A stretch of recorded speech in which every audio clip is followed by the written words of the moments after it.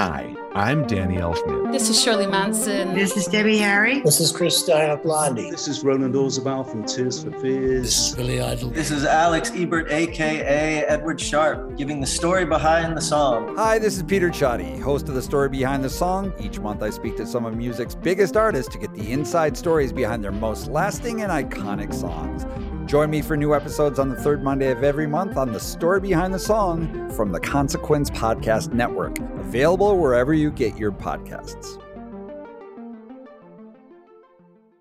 Save big on your Memorial Day barbecue, all in the Kroger app. Get 3-pound rolls of juicy 80% lean ground beef for $3.49 a pound with a digital coupon. Then get select varieties of flavorful Powerade, Body Armor Super Drink, or Arizona tea for 77 cents each, all with your card. Shop these deals at your local Kroger today, or tap the screen now to download the Kroger app to save big today. Kroger, fresh for everyone. Prices and product availability subject to change. Restrictions apply. See site for details. Welcome in episode 194 of the Modern Drummer Podcast with Mike and Mike, and this episode is brought to you by Alesis. If you're in the market for a professional quality multi-pad, check out the Alesis Strike multi-pad. It has 9 trigger pads. It also has lights for each pad that you can assign to a different color, so you can keep track of which pads have loops on them by maybe making all your loops red, and then any one-shots, maybe make those green. Great way to kind of organize your whatever you have assigned to your pad. It has a nice screen, a big screen on the front panel, so you can actually edit the waveforms of the samples that are uploaded to the unit. Super cool feature. Tons of other features. You can connect up to, I believe it is 5 triggers to the back of this thing. Foot switches. It's got 2 sets of outputs, mains and aux. It also has 2 different headphone connectors, is 1/4 inch and an 1/8 inch. So all kinds of ways to make this thing work with your setup. Also, the sounds that are become loaded on this thing are unique and custom. They're not your standard generic samples. Lots of great acoustic drums, percussion, melodic instruments, loops, all kinds of cool features. So definitely check it out, the Alesis Strike Multi-Pad. Our intro beat is brought to you by Nicholas. He says this beat was inspired by John Fishman of the band Fish, and especially the song The Wedge. The gear he's using here is a Yamaha recording custom kit. He's got Zildjian K and A custom cymbals. He's using an AKG C214 overheads, a Shore Beta 98 on the toms and snare, and an EV-RE 320 on the front of his 20-inch bass drum. So let's check it out. This is Nicholas, and let's get the show running.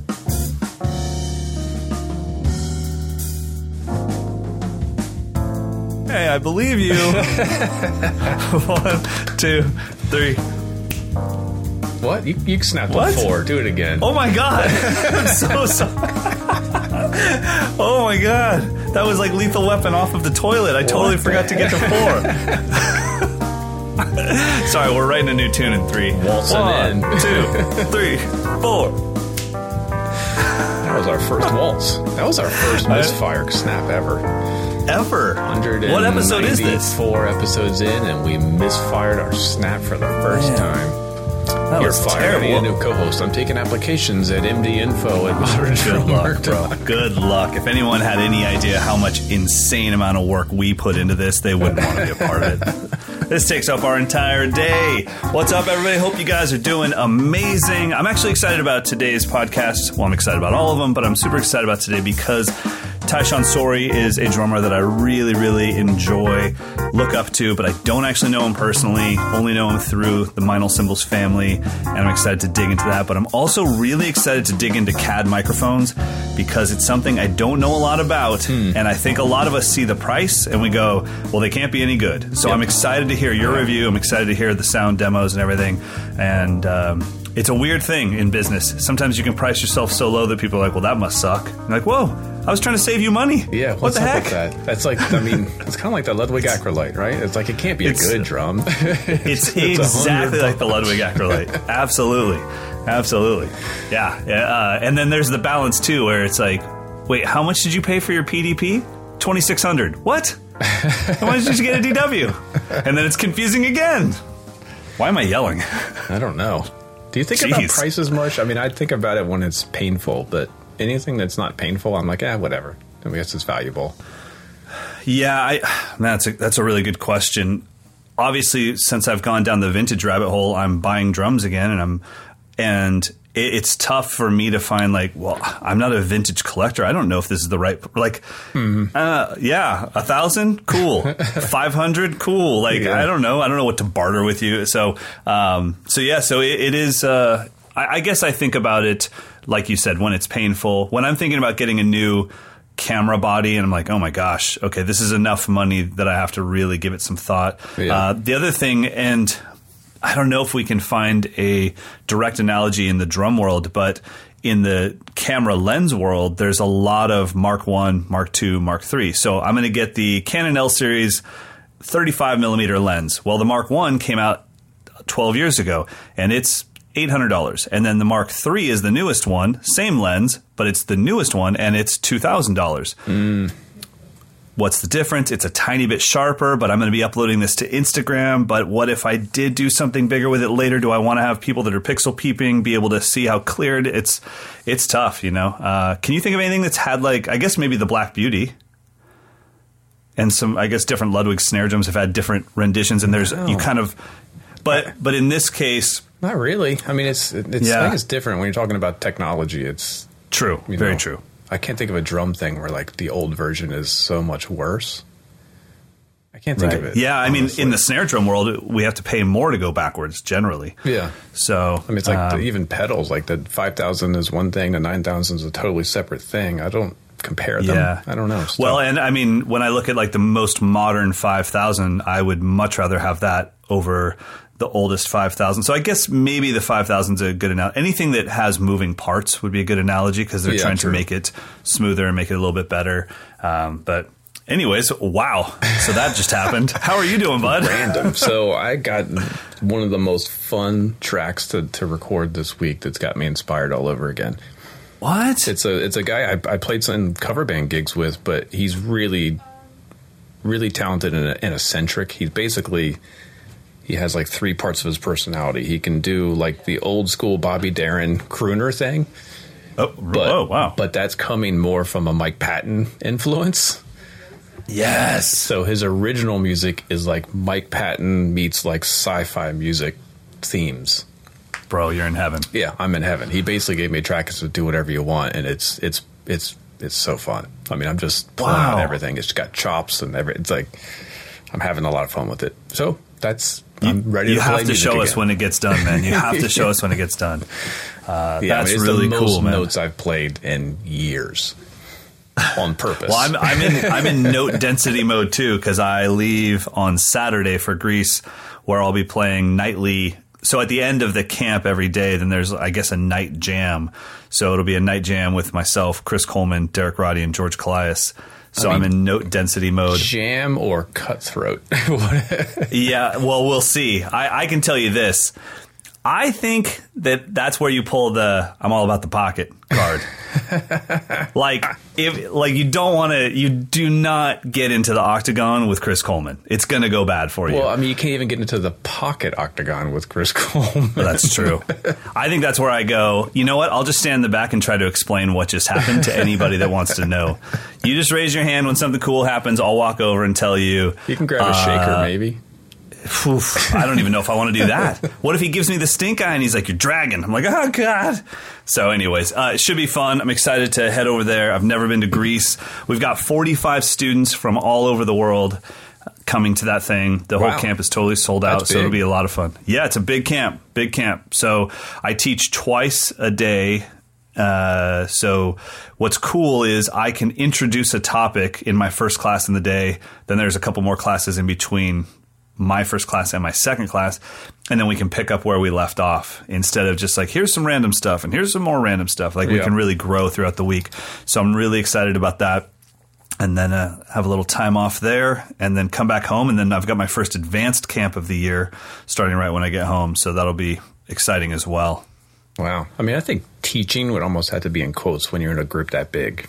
Like it's almost like a clinic. Yeah. I think that's the perfect definition of the word masterclass. Like, it's a class. You're not all going to get a chance to get up here on the kit, but I'm not going to do anything that causes you to clap at any point in time. Mm-hmm. At no point will I say, now you just sit back in your chairs and listen to me rip. Hey, that's my entire career then. That's why you are the master of the masterclass. So I'm excited for that, but also just like I've been lucky enough to experience with other camps like this, is I get to be in the camp when the other guys are teaching, and I love that stuff. I mean, I see it as like, well, I'm going to go do my thing, but then there's also the other aspect of it, which is like I get a week of being in Derek Roddy and Chris Coleman masterclasses. This is going to be awesome. I can't wait to take that stuff. The only thing that's tough is, as one of the teachers, you don't want to show that you're excited to run out of the room and kick some kid off the kit so you can practice. So you have to be like, I've been doing that stuff for a while, but in my head, I'm like, get off the kit, child or old man. I want to play. I got to practice this stuff. I'm super excited right now. You know what? I actually would appreciate it if you know, the mask came off and you guys were like legit, like practicing each other's stuff. That would be pretty neat to see what happens. Well, they're going to see me doing it because I have no shame. I need to get better at this instrument. So I'm having fun with it. Should be good stuff. I have to remind everyone, if you're in the Brooklyn, Union City, New Jersey, Cockeysville, Maryland, or Baltimore, Maryland areas, the Dream Cymbal Hangs are happening next week, June 3rd. They are in Brooklyn at Strange Weather Recording. June 4th, they are at Kaleidoscope Sound in Union City. June 5th, they're down in Maryland at Stages Music Arts at Cockeysville. And then June 6th, they are at Magpie Cage Recording Studio in Baltimore. So go to their Facebook page, look at the events tab. There's all the times, dates, addresses, so on and so forth. So, Magpie, are you familiar with that room? No. Do you know Jawbox? Yeah, of course. Yeah, it's run by the singer, guitarist from Jawbox. Really? Yeah, it's a great room. It's a great room. That guy's a stud. I'm trying to think. I'm trying to remember if he was also the guitarist singer in Burning Airlines. Yep, that's him. Okay. That's him. Yeah, that Jay dude's Robbins. a stud. Yeah. Okay, I played like a gig with him. Oh God, where? Somewhere on the East Coast.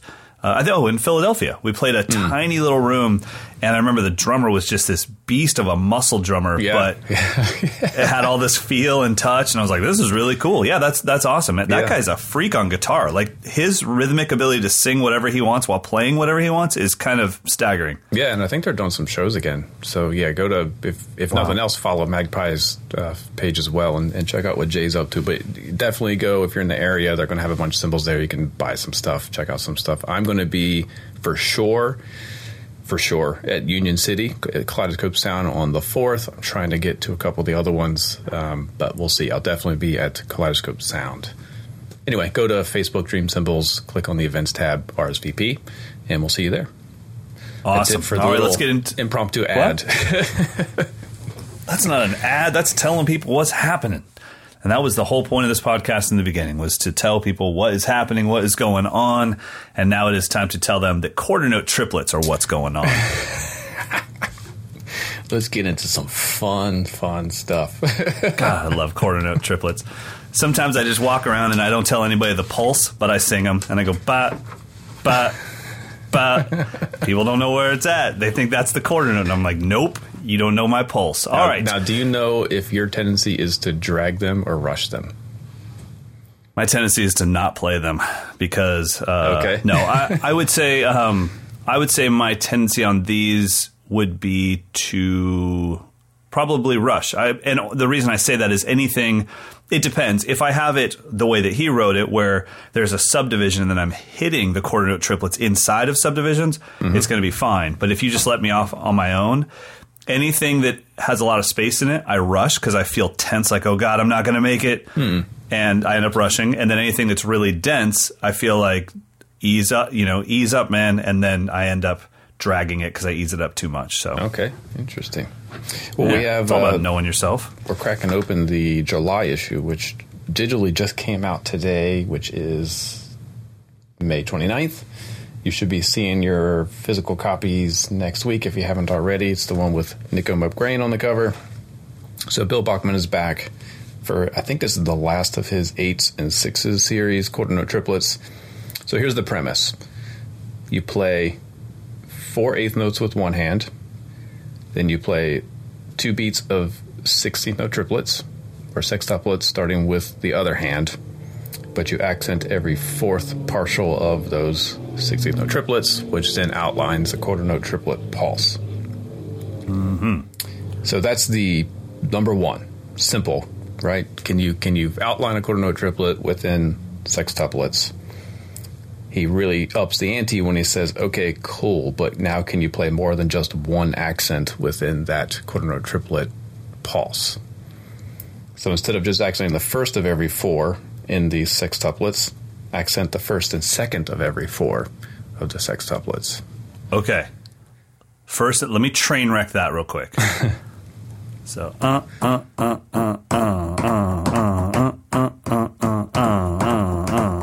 okay. Okay. Not too bad, right? I think that's not too bad. That's like we're getting to sort of advanced. Now, try to accent the first and fourth of each four note grouping. So not the first of four, but the first and fourth. Yes. So it's going to have that like... It's like a patafla-fla kind of vibe. Yeah. Or a samba. So I just want to thank Bill Bachman for writing this. Let's talk about Tyshawn Sorey. He's our featured artist today. And... dude, there's no way I'm falling for your trap, Dawson. I'm not playing that thing without practicing it. That's the one, and that's example 3. And when I got to that today, reviewing it, I'm like, man, it's intellectually easy, but I've never actually practiced like mixed accent patterns within, because I think we all just say, okay, quarter note triplets, I'm going to just emphasize the downbeat of the pulse of the quarter note triplet. Yeah. We don't start adding extra accents or displacing the accent very often. You know, and I will say the way that I really was able to internalize quarter note triplets in the beginning, it wasn't through playing 16th note triplets and hitting every fourth. It was through playing 8th note triplets and hitting every other. Right. But what I had to do to get that feel down was play 8th note triplets and then just move my right hand to a sound source. And I never stopped playing the 8th note triplets, just my right hand was now on a cowbell and my left hand was on my lap. And then it was like, oh, okay, so that's it against a pulse. Because I always had a hard time hearing them, like especially if I was playing in school band or something and they just showed up out of nowhere and I had no reference to jump into them. I was like, I don't know how this relates to a pulse. And, you know, obviously they don't give you a quarter note pulse underneath it visually for you to see where it falls. So it's just like 3 notes. I'm like, oh, this is going to suck. So that's one of the things that you can do for any of you guys and girls out there. Just start playing 8th note triplets. Make sure you have a metronome on and you have that 1 and a 2 and a 3 and a 4 and a 1 and a 2 and a, and then just move that right hand to something a little bit louder. And then take away the left hand and then you'll have what you need for that little moment there. But then doing it with 16th note triplets and having that 1 and a 1 and a 2 and a 2 and a... And switching into that's the biscuits. I just made a course on that. So, but I can tell you what I did not do, and because it was drum set related. But if you got rid of all the subdivisions in those 16th note triplets except for the accents, that's definitely something I can't do. I would need those notes there to keep me on track. And I'm really looking forward to working on number 2 and number 3, playing them as written, and then eventually pulling those notes out and just having those accents there. Yeah. That seems very Chris Dave, Spanky, Annika Nillis, like, okay, there we go. Or there's that weirdness. You could replace the 2 unaccented notes with the bass drum, and now you're playing like a linear fill thing. Absolutely. I think you might have, to back up, I think you might have hit on why most of us who've gone through the traditional music system can't do this, because we learned quarter note triplets based on 8th note triplets rather than 16th note triplets. Great point. We're ignoring all those extra subdivisions that live within that pulse. Yeah. So all they can do is accent the downbeat of it. You can't. There's no nothing else to accent if you base it on 8th note triplets. Yeah, I mean, when we get one, but yeah, I mean, I think there's a lot to be gained from this, but when you do this kind of work, for any of you out there that are like, especially if you're flipping through the pages of MD and you see something like this, I guarantee, unless you're, you know, book nerd Dawson Johnston, then you are going to flip straight past this. Yeah, unless you're book nerd Dawson, you're going to flip straight past this and be like, I don't need it. I'm telling you, this stuff is what develops your ear. Not only do you end up growing from this yourself, but then you recognize it when someone else does it. I'm always baffled by when I hear legit jazz pianists, any jazz soloist. I'm like, that dude or chick is so much more rhythmically gifted than any drummer I know.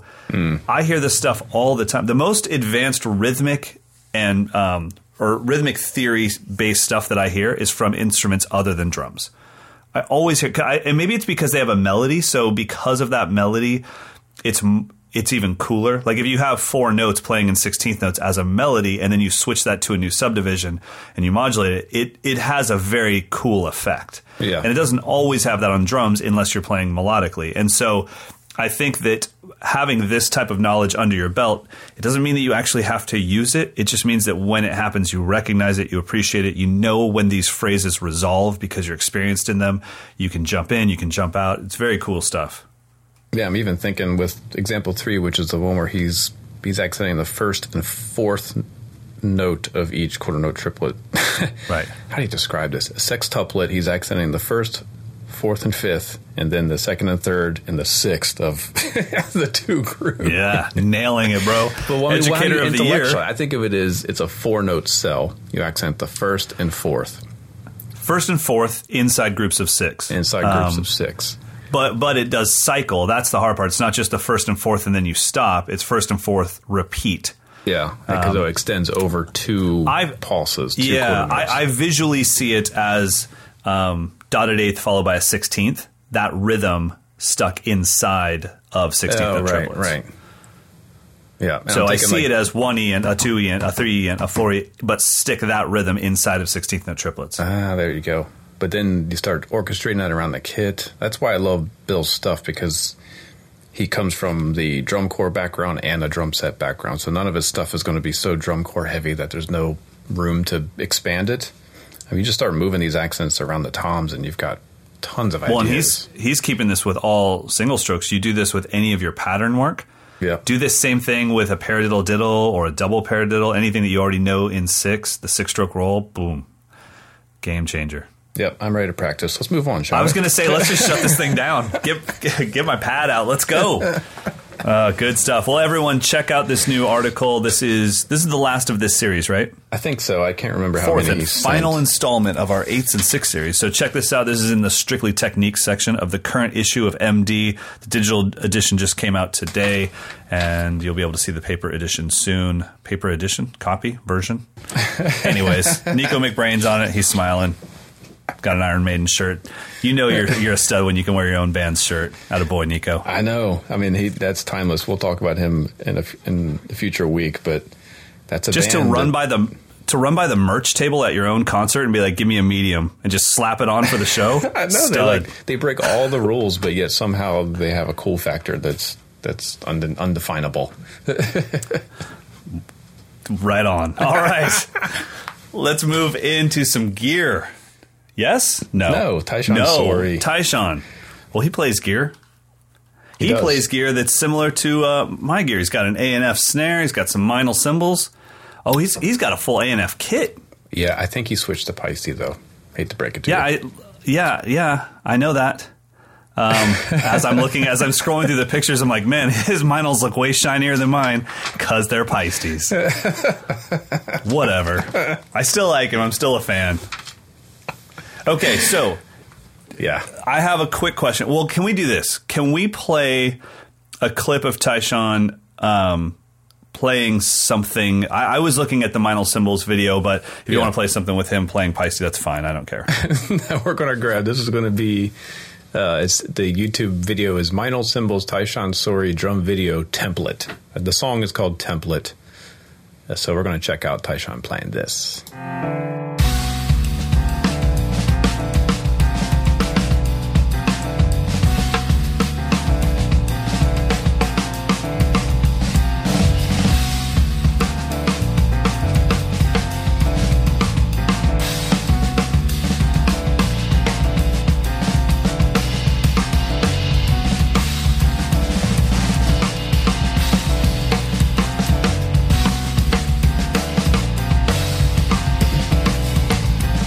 We could dig into this guy's stuff for hours, I think. Yeah. Okay, so one of the things that I'm most excited about right now is my desire to do a podcast like this and to associate it with MD was the fact that Modern Drummer magazine is what brought my attention to the future of drumming and always kept me in the loop. I think that Tyshawn is not somebody that's going to just show up on your doorstep and just be pushed in your face through major label albums, but it's the drum industry's responsibility to make sure that you know who this is, because who he will be for the next 30 or 40 years. This will be a force in our industry. He's a brilliant drummer. But my first question to you is this, and I think I'm asking this for our audience. Mm-hmm.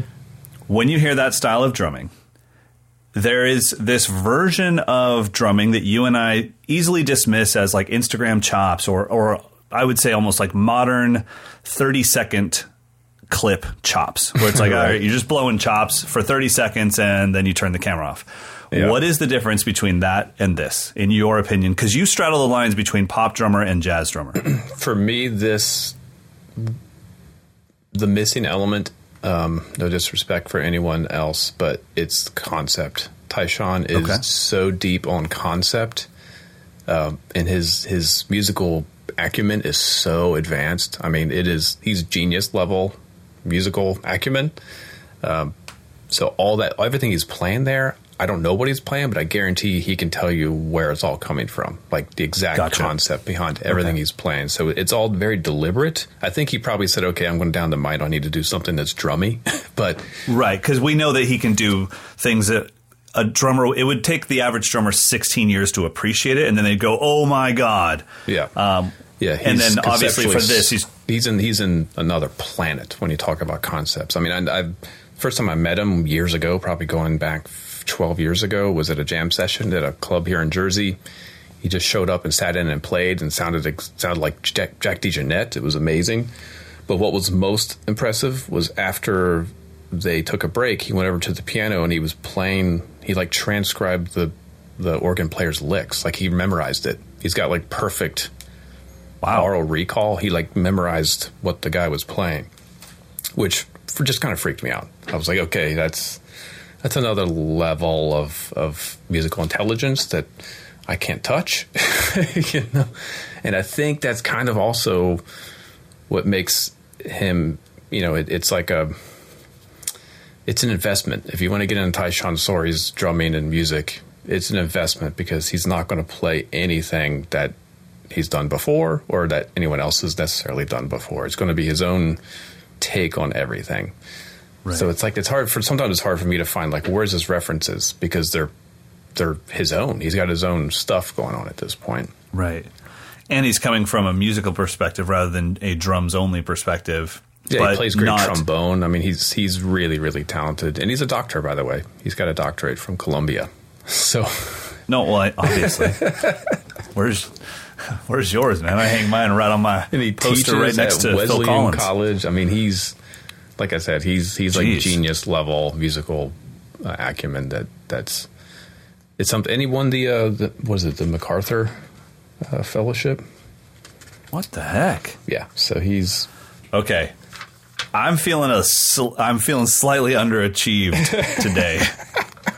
I kind of felt like I was crushing it in 2019, but now I know my content is whack. Dang, that's amazing. Okay. Yeah. By the way, that Mino video is 3 years ago. He probably is not too happy that we're referencing an old video like that, but I think that is the best representation of him playing what we think of as modern drumming.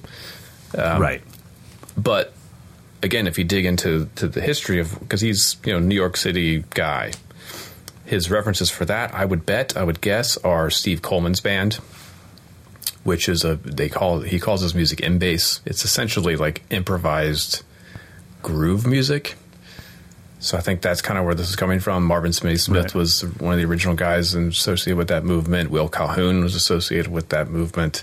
Jack DeJohnette. So you can see his ties to the history there. But at the same time, that's completely his own approach to it. I love, there's a quote from the article you guys did with him where he says, if you're not vulnerable in the act of music making, you're not in the music. It's a shared experience. It's a special kind of bonding that you can't get any other way. But I think that one little statement about being vulnerable is probably the biggest thing standing in most of our way of taking that next step. You can practice all day long, but if you're not willing to take chances and to close your eyes and just say, I'm committed to this, it is happening, and I'm actually not really worried about, or I'm not going to care. I'm indifferent to what people think about it and to the outcome, because I'm going to share my soul here on this instrument.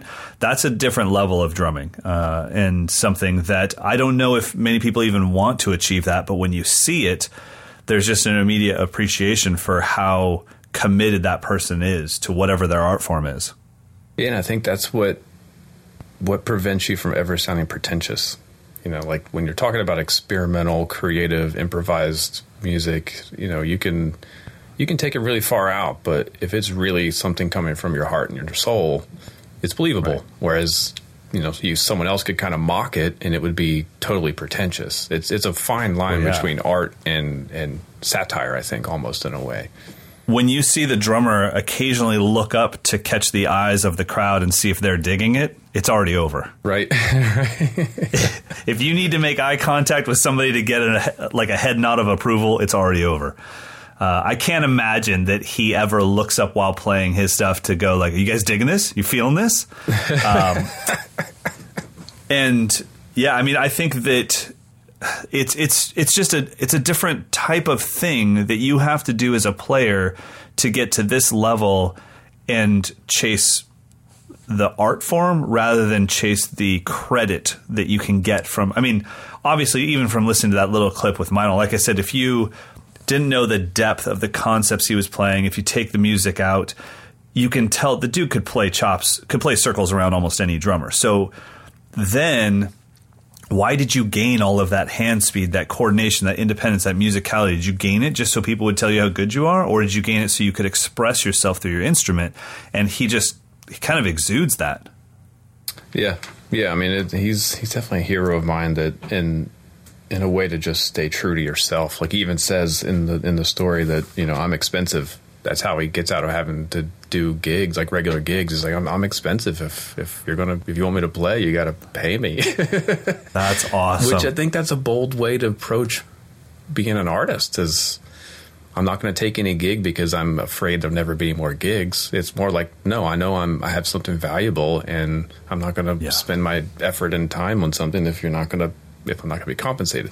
And it's not just financial. I think it's also the art. Like he only wants to get involved stuff that he can really dig into. So he's. So what was I going to say? There's so many layers. So the story I think is really good. I've read it several times, so I don't want to dig and the too fact much that into it. He just didn't have enough going on, so now he's raising his 2-year-old daughter. That's great that he just has so much free time.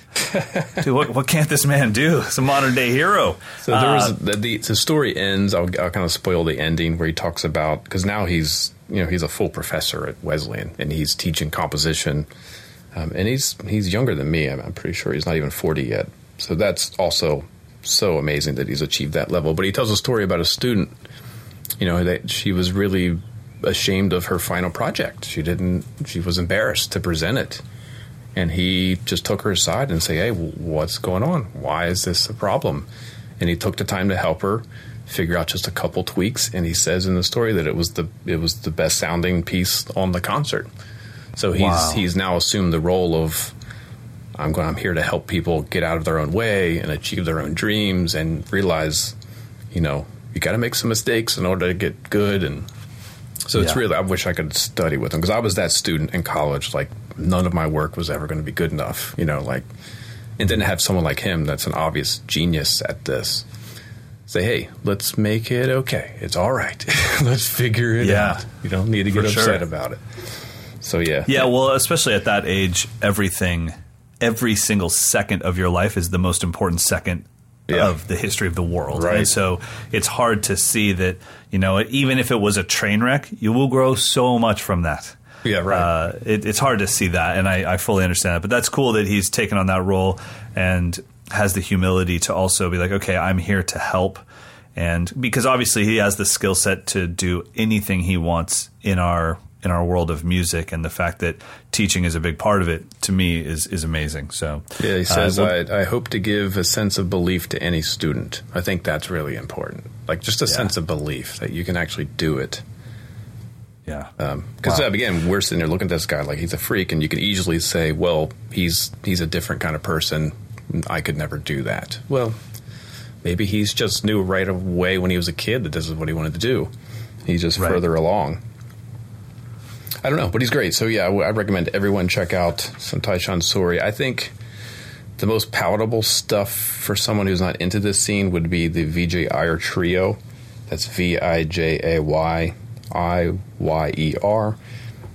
He's on several of those records.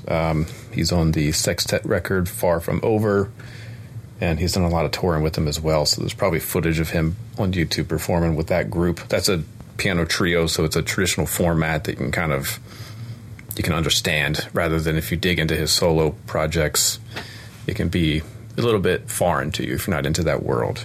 I love that VJ says, as the years went on, people were like, wow, this guy's a sorcerer, in the sense that everybody would basically be worshiping him by the end of the set. That's pretty decent praise.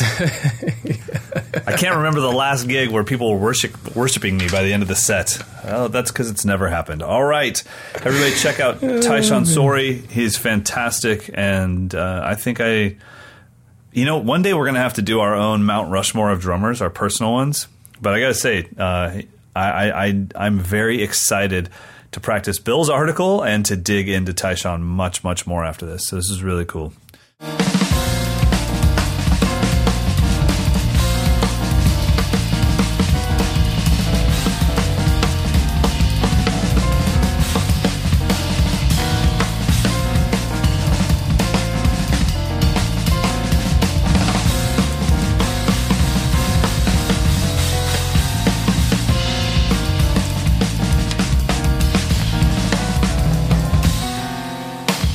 All right, now let's do something. You decide what that is. All right, so we need to thank our sponsor for the episode, Alesis, the Strike Multipad. This week, what we're going to do is actually drop in some demo that has already been produced by our good friend Nick DiVirgilio over at Sweetwater. So I grabbed some audio from their demos on YouTube, but this is the opening beat and then the ending little demo. So this is all preset stuff. He just basically turned on the multipad and just started playing. So what you're hearing are sounds that come with the unit, and he's playing it all live. So let's check that out first.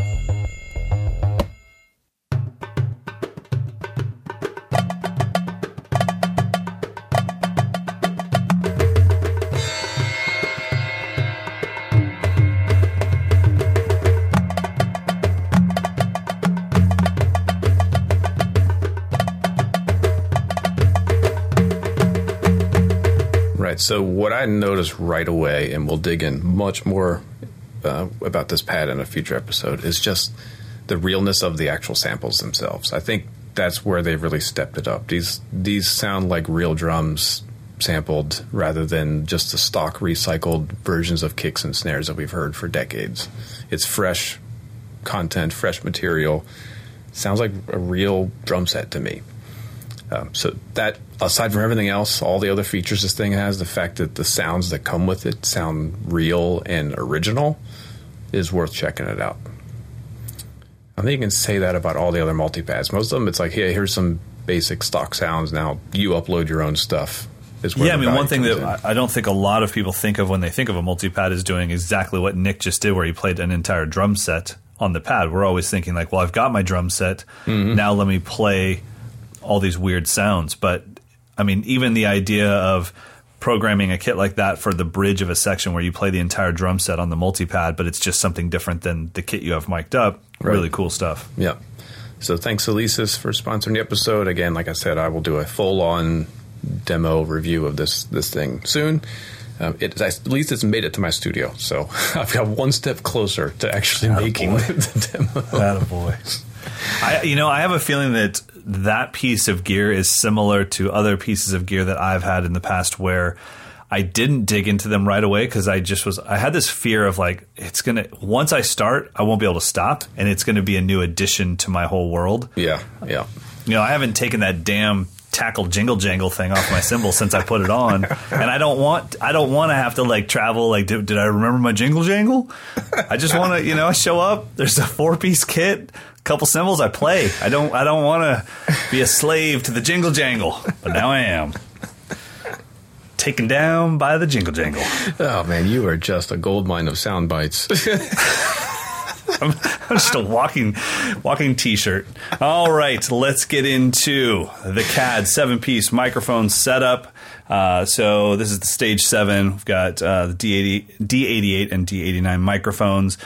This gives you everything you need. You've got kick, snare, 3 toms, and 2 overheads, all in this 7-mic pack. So now, are you personally the one that reviewed these? I did. Yep. And the video and audio we're going to drop in is from my studio. So we've heard what my studio sounds like normally. So this will be the same room, just with all these mics swapped in, and 0 processing other than just master bus limiting to keep the volume up. So to spoil the surprise, the 7-piece Stage 7 mic pack cost $229. See? 7 microphones. Telling you, CAD, bump that to $499. Everyone will take it seriously. Okay, so that's what I'm excited about. I'm curious about, could you actually get a good drum sound with a 7-mic pack for $300? So you want to listen to it first, or I'll give you my impressions and then listen to it? Yeah, let's give it a listen. Okay.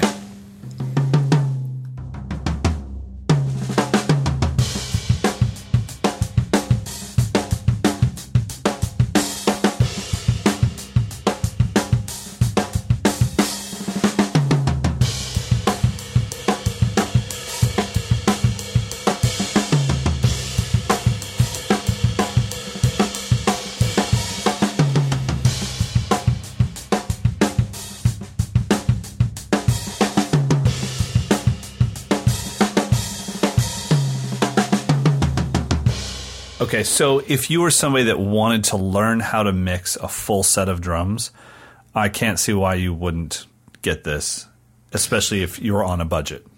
Yeah, and I think anyone who maybe you're playing a lot of clubs and you want to have your own set of mics, this is kind of a no-brainer as well, just in case you need to mic up your full kit or just use the snare and bass drum or just the drums and not the overheads. I think the overheads would probably be the first thing to go on a general casual gigging situation, just because they're condensers and you got to have phantom power on your board and all of that. But my overall impressions with just that pack, the tom mics are pretty much all you would need. I didn't hear any problems with the tom mics whatsoever. They're fine. They capture the drums exactly like they sound in the room.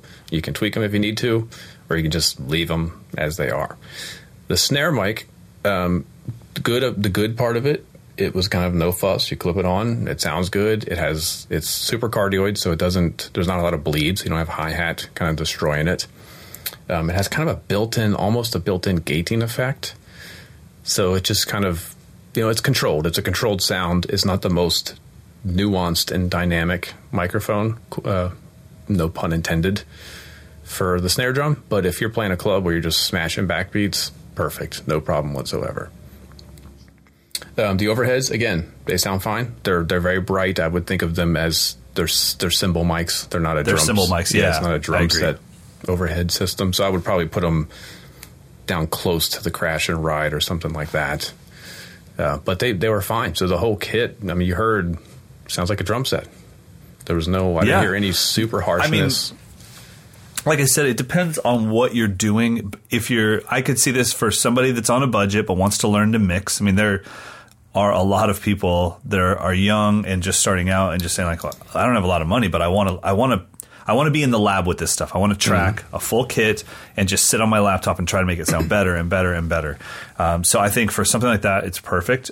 The live gigging situation, like you said, obviously, but I also think too, if you went up a couple $1,000s into some crazy mics, and your only place to upload this stuff was to Instagram, where people are going to listen through their phone.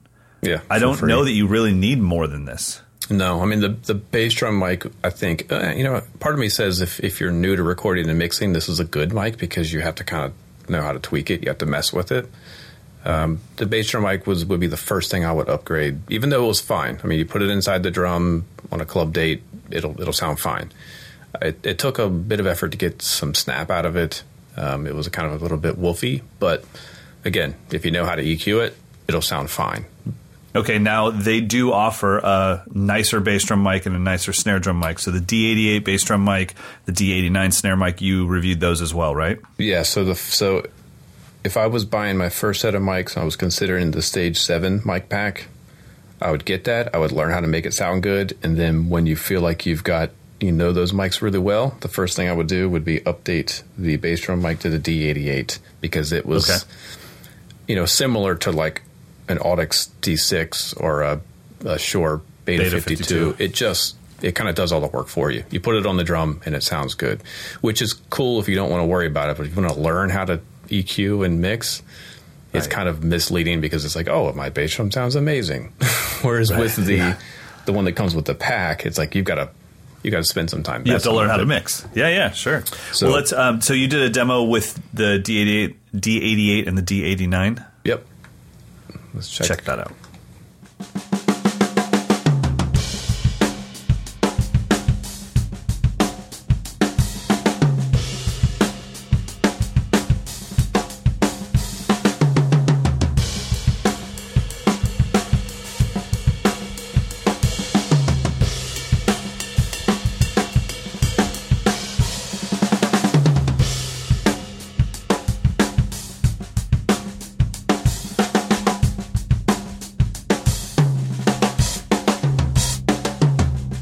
Yeah, I think that's that one level of boost that you need to feel confident about your mix. Mm-hmm. Yeah, there's more low end, there's more punch, it's just more presence. Yeah, I think the whole drum set sounds better just because it is really weird how the bass drum microphone and the snare drum microphone can affect the way the entire drum set sounds so much, but it really can a lot. Almost more important question, whose Rogers is that? That's mine. What? I didn't know you had that. Yeah, I've had those forever. Okay, so we'll get back to the CADs. Break down the specs on this. What are the sizes? This is an early 70s Rogers. It is what's in the video is a 14 by 22 bass drum. I believe I had the 12 up, so that's the 8 by 12 and a 16 by 16 floor tom, and then the chrome over brass power tone 5 by 14 snare. That's the kit I took on the road with me, and that's my baby. That's your friend. Okay, even though I would probably Desert Island pick my Ludwig. I don't know. I think I'm going to do a shootout of Rogers versus Slingerland versus Ludwig. I think we need to do that because I have the exact same sizes in those three kits. That'd be awesome. Yeah, we're going to conclude that they all sound good. They all sound you leave Gretsch out of it so that I can just be like, well, Gretsch would have won if it would have been there. I don't have any Gretsch because the used market for Gretsch is so freaking inflated. And it's just because that stupid badge. It's just so silly. Inflated. It's silly. I know. I'm a victim of it, buddy. But okay, so I think I fully agree with you. I think get the pack, start off with that. If you can mix that bass drum mic and really get that to a place where you're happy, then your life is going to get so much easier with the D88. Yep. So same with the D89 snare mic. Do you think that D89 snare mic would work also maybe as a vocal mic if you were like if somebody was singing into it? I'm not saying tracking, but maybe like a band rehearsal or something. It would. It's a super cardioid pattern, so you have to be really up on it. Okay. It would, if your singer doesn't like to, have the mic in his or her teeth, it probably wouldn't be a good choice. Okay. But if your band is super loud and you have to deal with bleed, it would be a good choice. But on the snare drum, I found that it just gave me more presence, more clarity. Yeah. It made the drum just sound like the drum. Whereas the one that came with the pack, the D19, I felt like it was kind of like scooped on the edges. It just gave me all the punch in the middle, which again, for a club drummer, it's perfect. But if you're going to record with it, I agree with you. I think this is a cool pack, and definitely it sounded good. Now, before we move to our questions, do mics like this in this price range, do they create any noise whatsoever? Like any line noise? I don't know enough about that stuff. I mean, I didn't notice so they're super clean. Super clean. I know this company, at least the engineers that are involved with this drum mic pack, they were involved with some other companies that are, their brand name is much more notorious. Okay. I didn't notice any, and the clips are superior to some of the other budget level mics I've tried. I mean, cool. I don't really know how they're doing it. I really don't. Hey, I'm not gonna bother them about it. But I mean, this is. Wait a minute. Okay. Wow, man. Okay, so the 7-piece mic set, I think I said it was $299. It's $229. $229. Yep. And then the bass drum mic $199 and the snare mic $89. Yep. So the bass drum mic is a serious upgrade. One word of, I don't know why it's designed this way. Maybe I was too stupid to figure it out. But the way that the mic cable connects to the D88 bass drum mic, it comes out at an angle. So I couldn't get my mic stand to allow the mic to go like inside the drum all the way. I can see that, which is kind of weird. Yep. But it sounded great just having the mic just inside the hole. Maybe that's the spot for it anyway. Very cool. All right, everybody. Well, you can check out the new Stage 7 mic pack. It is in the product close-up section of this month's Modern Drummer. All right, let's get into some questions. If I had them. Here they are. Okay, so we've got one from Tommy. It says, Tommy Golden, I just purchased a George Way walnut snare, and I'd like to begin exploring some wood hoop options. So can you please explain how the various types of wood hoops affect the sound and tone? Is it just cosmetic? Basically discussing the round over hoops that have the drilled in tension rod spaces, or the claws that go over like just a solid wood hoop.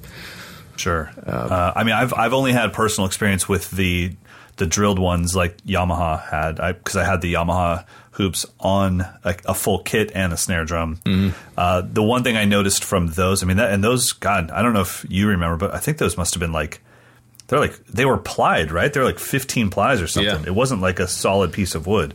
But I remember there was a placebo effect of you telling yourself, my drum set is so warm now. Oh my gosh, because I've got these maple hoops on there. I will say this, the one thing that I got out of it more than it really affecting my drums, my drums maybe were a little bit more pillowy sounding, but the one thing I got out of it was the hoops themselves as a playing surface sounded a lot different when I hit them with my sticks than metal rims. And I ended up playing so much more on my wood hoops than I ever had played on my rims before, because it was like, oh, cool, I just added percussion to my entire kit. Mm-hmm. So I really got a lot of that out of it. I've never had the ones that are more with the hoops, with the claws. Yeah, they're similar. I mean, I've had I have one drum that has that, and the downside of the claw option is if you're not careful, you end up smacking the metal rod, and that doesn't feel too good on your hands. No. Or doing like a rim click and you don't realize it, but you're hitting the metal claw and you're like, why does this rim click sound weird? And it's and I haven't seen a lot of them, but most of the ones I've seen, the wood hoops on the snares have almost bass drum like claws. Like they're much bigger than just the regular clips that you'd get on a 20s Ludwig. Yeah. So I mean, the little bit that I've messed with it, I do think it warms up the attack. It makes the rim click a little more earthy sounding. It's largely cosmetic. And I wouldn't necessarily jump to just exploring new hoops right away. Get to know that drum first. I was going to say, first of all, Ron knows what the hell he's doing. If he thought that drum needed wood hoops, it would have had wood hoops. So I promise you that. I would really spend some time with that drum, and I would be exploring different heads way more than I'd be exploring different hoops right now. Find the right head for that drum. Find the right tuning range for that drum. Where's that drum going to sit in the mix for you? And then go from there. All right, our next one is from Benjamin. I'm curious about your opinion on different brands of mesh heads for apartment practice purposes. I've tried the Remo model, but I don't like how much rebound it delivers. Do the Evans or Aquarian models provide any more of a natural feel?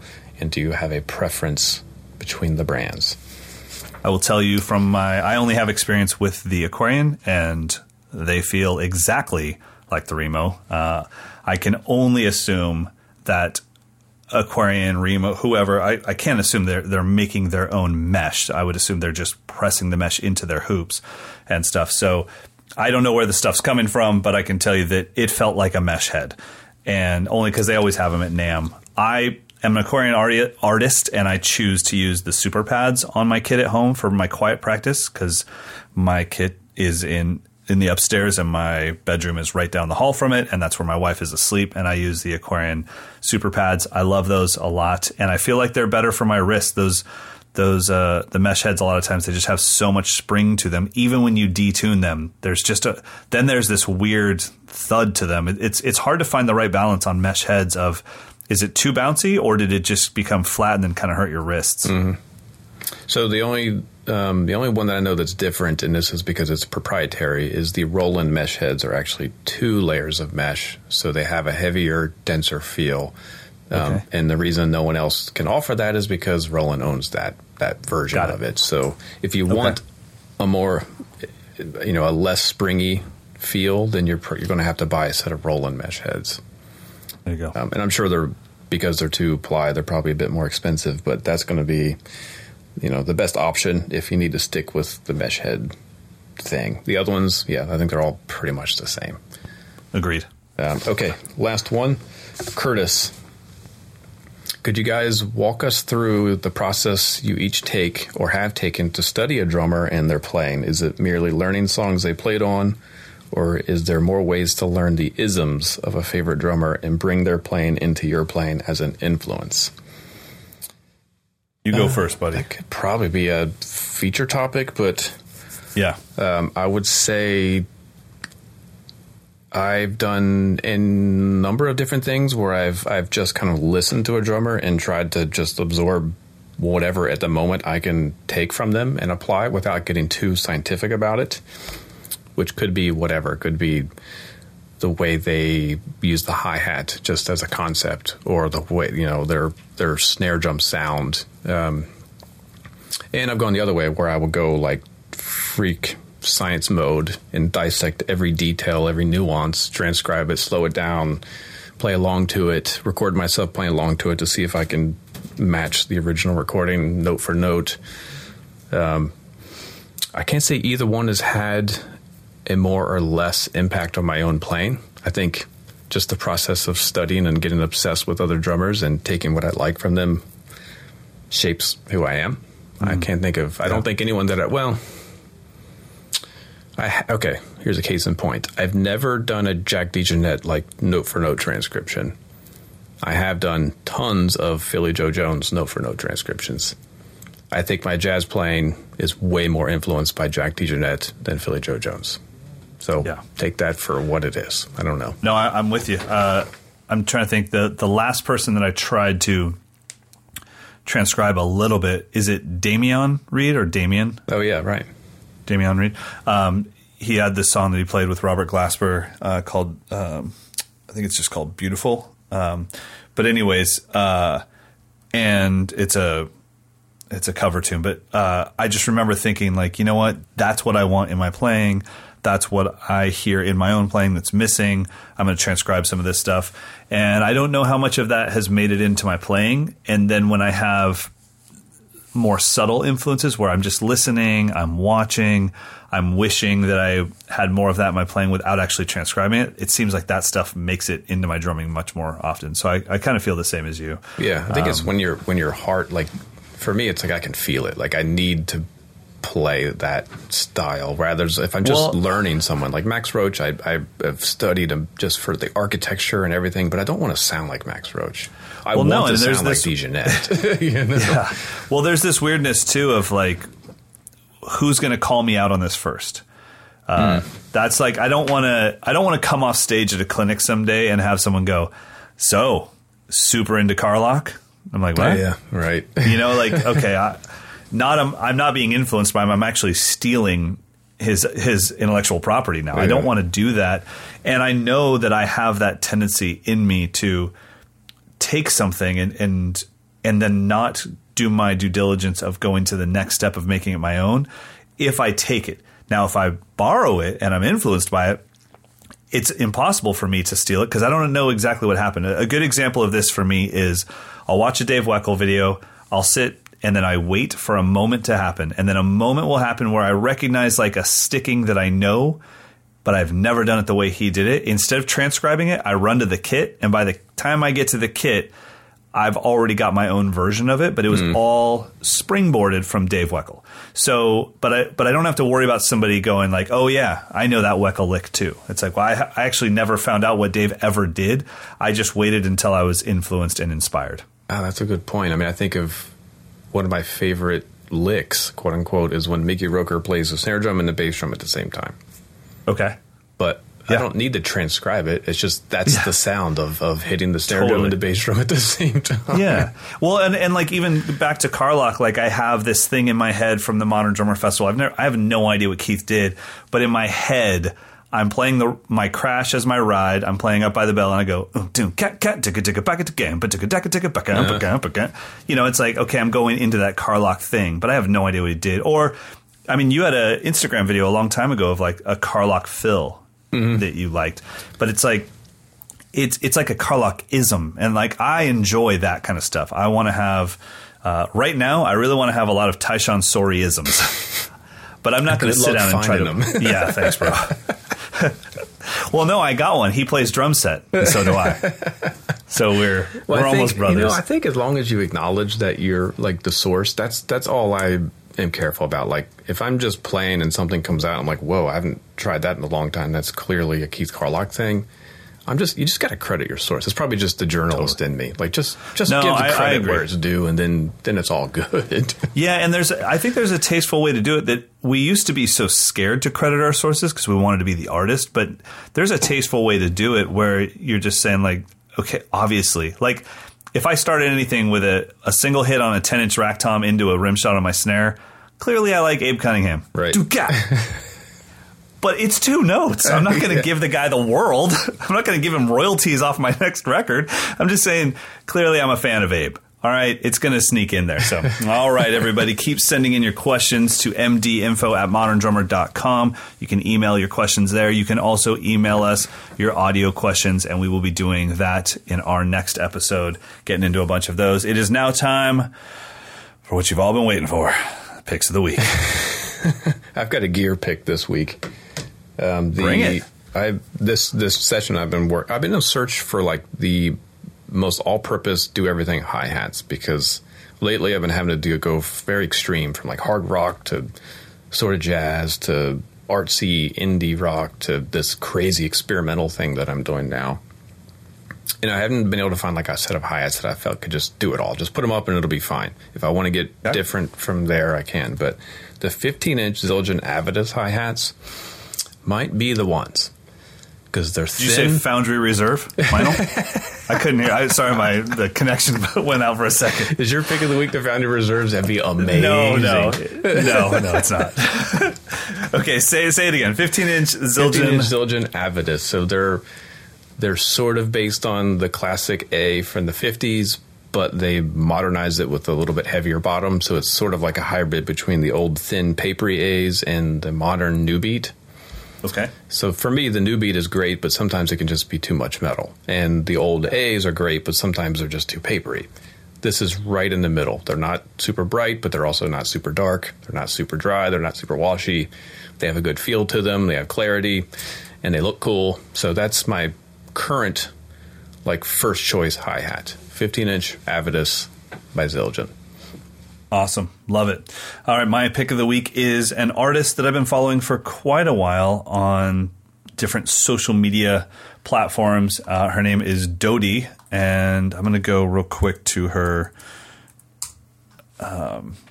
YouTube channel. Okay. So I'm not going to call her an up and comer because she does have 1.8 million subscribers on YouTube. But definitely one of those YouTube/Instagram bedroom artists. Just girl with her, acoustic guitar singing some songs to the camera, and then it starts growing and growing and growing and exploding until there's millions of followers. And she is, for me, if you know anything about me, you know that I'm a huge fan of artistic female pop. I love Fiona Apple, love Tori Amos, I love St. Vincent, PJ Harvey. The list goes on and on. And Dodie she's the modern version of what I need out of artistic female pop. So she has a new album.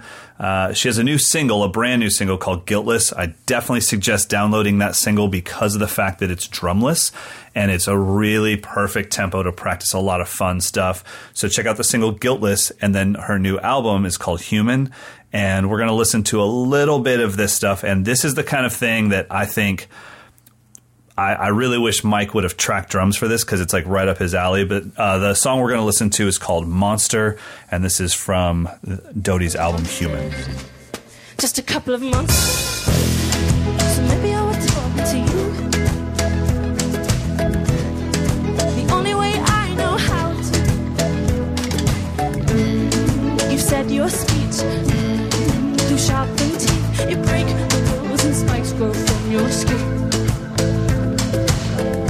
So do we know who her drummer is? I mean, no, but he's got a Gretsch kit and Gretsch snare. He's using the Mark Schulman signature snare in the video for Monster, and he's got a Yamaha DTX. So I'm thinking, I don't know, I might be able to reach out and find out who he is and find out if he's her regular drummer or if he's just the guy in the video. But I love the stuff. I don't know who did the album. You and I were trying to dig into it earlier, and it's just that modern thing of being like, I recorded it in my bedroom. I mixed it in my bedroom. No one gets credit. And this is not one of those situations where I'm telling you guys, go follow her. She needs followers. That's not the case. She's doing fine. I just really like it. And I'm always on the search for that next thing, especially if the world hasn't grabbed it just yet. You know, I thought that I discovered Billie Eilish, and then I saw her on the Ellen DeGeneres show, and I was like, you know what? Fine. You're still just as talented, but now I can't take any credit for it, so I'm out. But this is the stuff I like. I mean, I would say probably my favorite artist in the world for the last 5 years has been Sarah Bareilles. This picks up where that is as well. So really dig it. Dig it. All right. So again, if you want to have a conversation with us on Facebook, there is a Modern Drummer podcast with Mike and Mike page there. Feel free to comment, post questions, share your input. Maybe you can offer your suggestions for some of the answers, whatever. You also can send your questions there directly. So it's Modern Drummer Podcast with Mike and Mike on Facebook.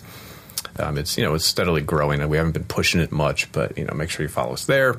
Send your questions into mdinfo@moderndrummer.com. Next week is going to be an all question and answer session as we're prepping for Johnston to be in Greece for 2 weeks. We're going to have a little fun there. So if you want to get your last minute questions in, audio questions will definitely be top priority. Wink, wink. mdinfo@moderndrummer.com. So that's it. So we've got an outro beat here by Brad. So wow. This, I think you really gave it up for Brad. Brad Needles. So this, I'm reading his description. He says this is from 1992. This is Brad playing with his band. With his brother Dave. So straight ahead rock song called Melon Ball from 1992. Brad Needles, bringing it way back. That was great DJing, bro. All right, get down here. I'll see you tomorrow. Fine, whatever. If you're lucky.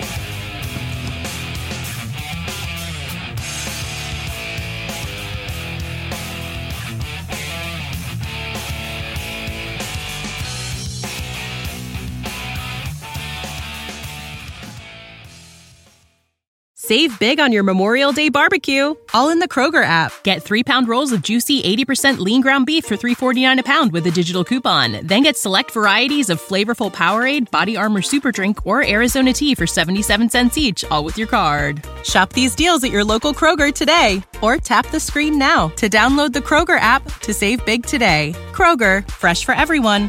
Prices and product availability subject to change. Restrictions apply. See site for details.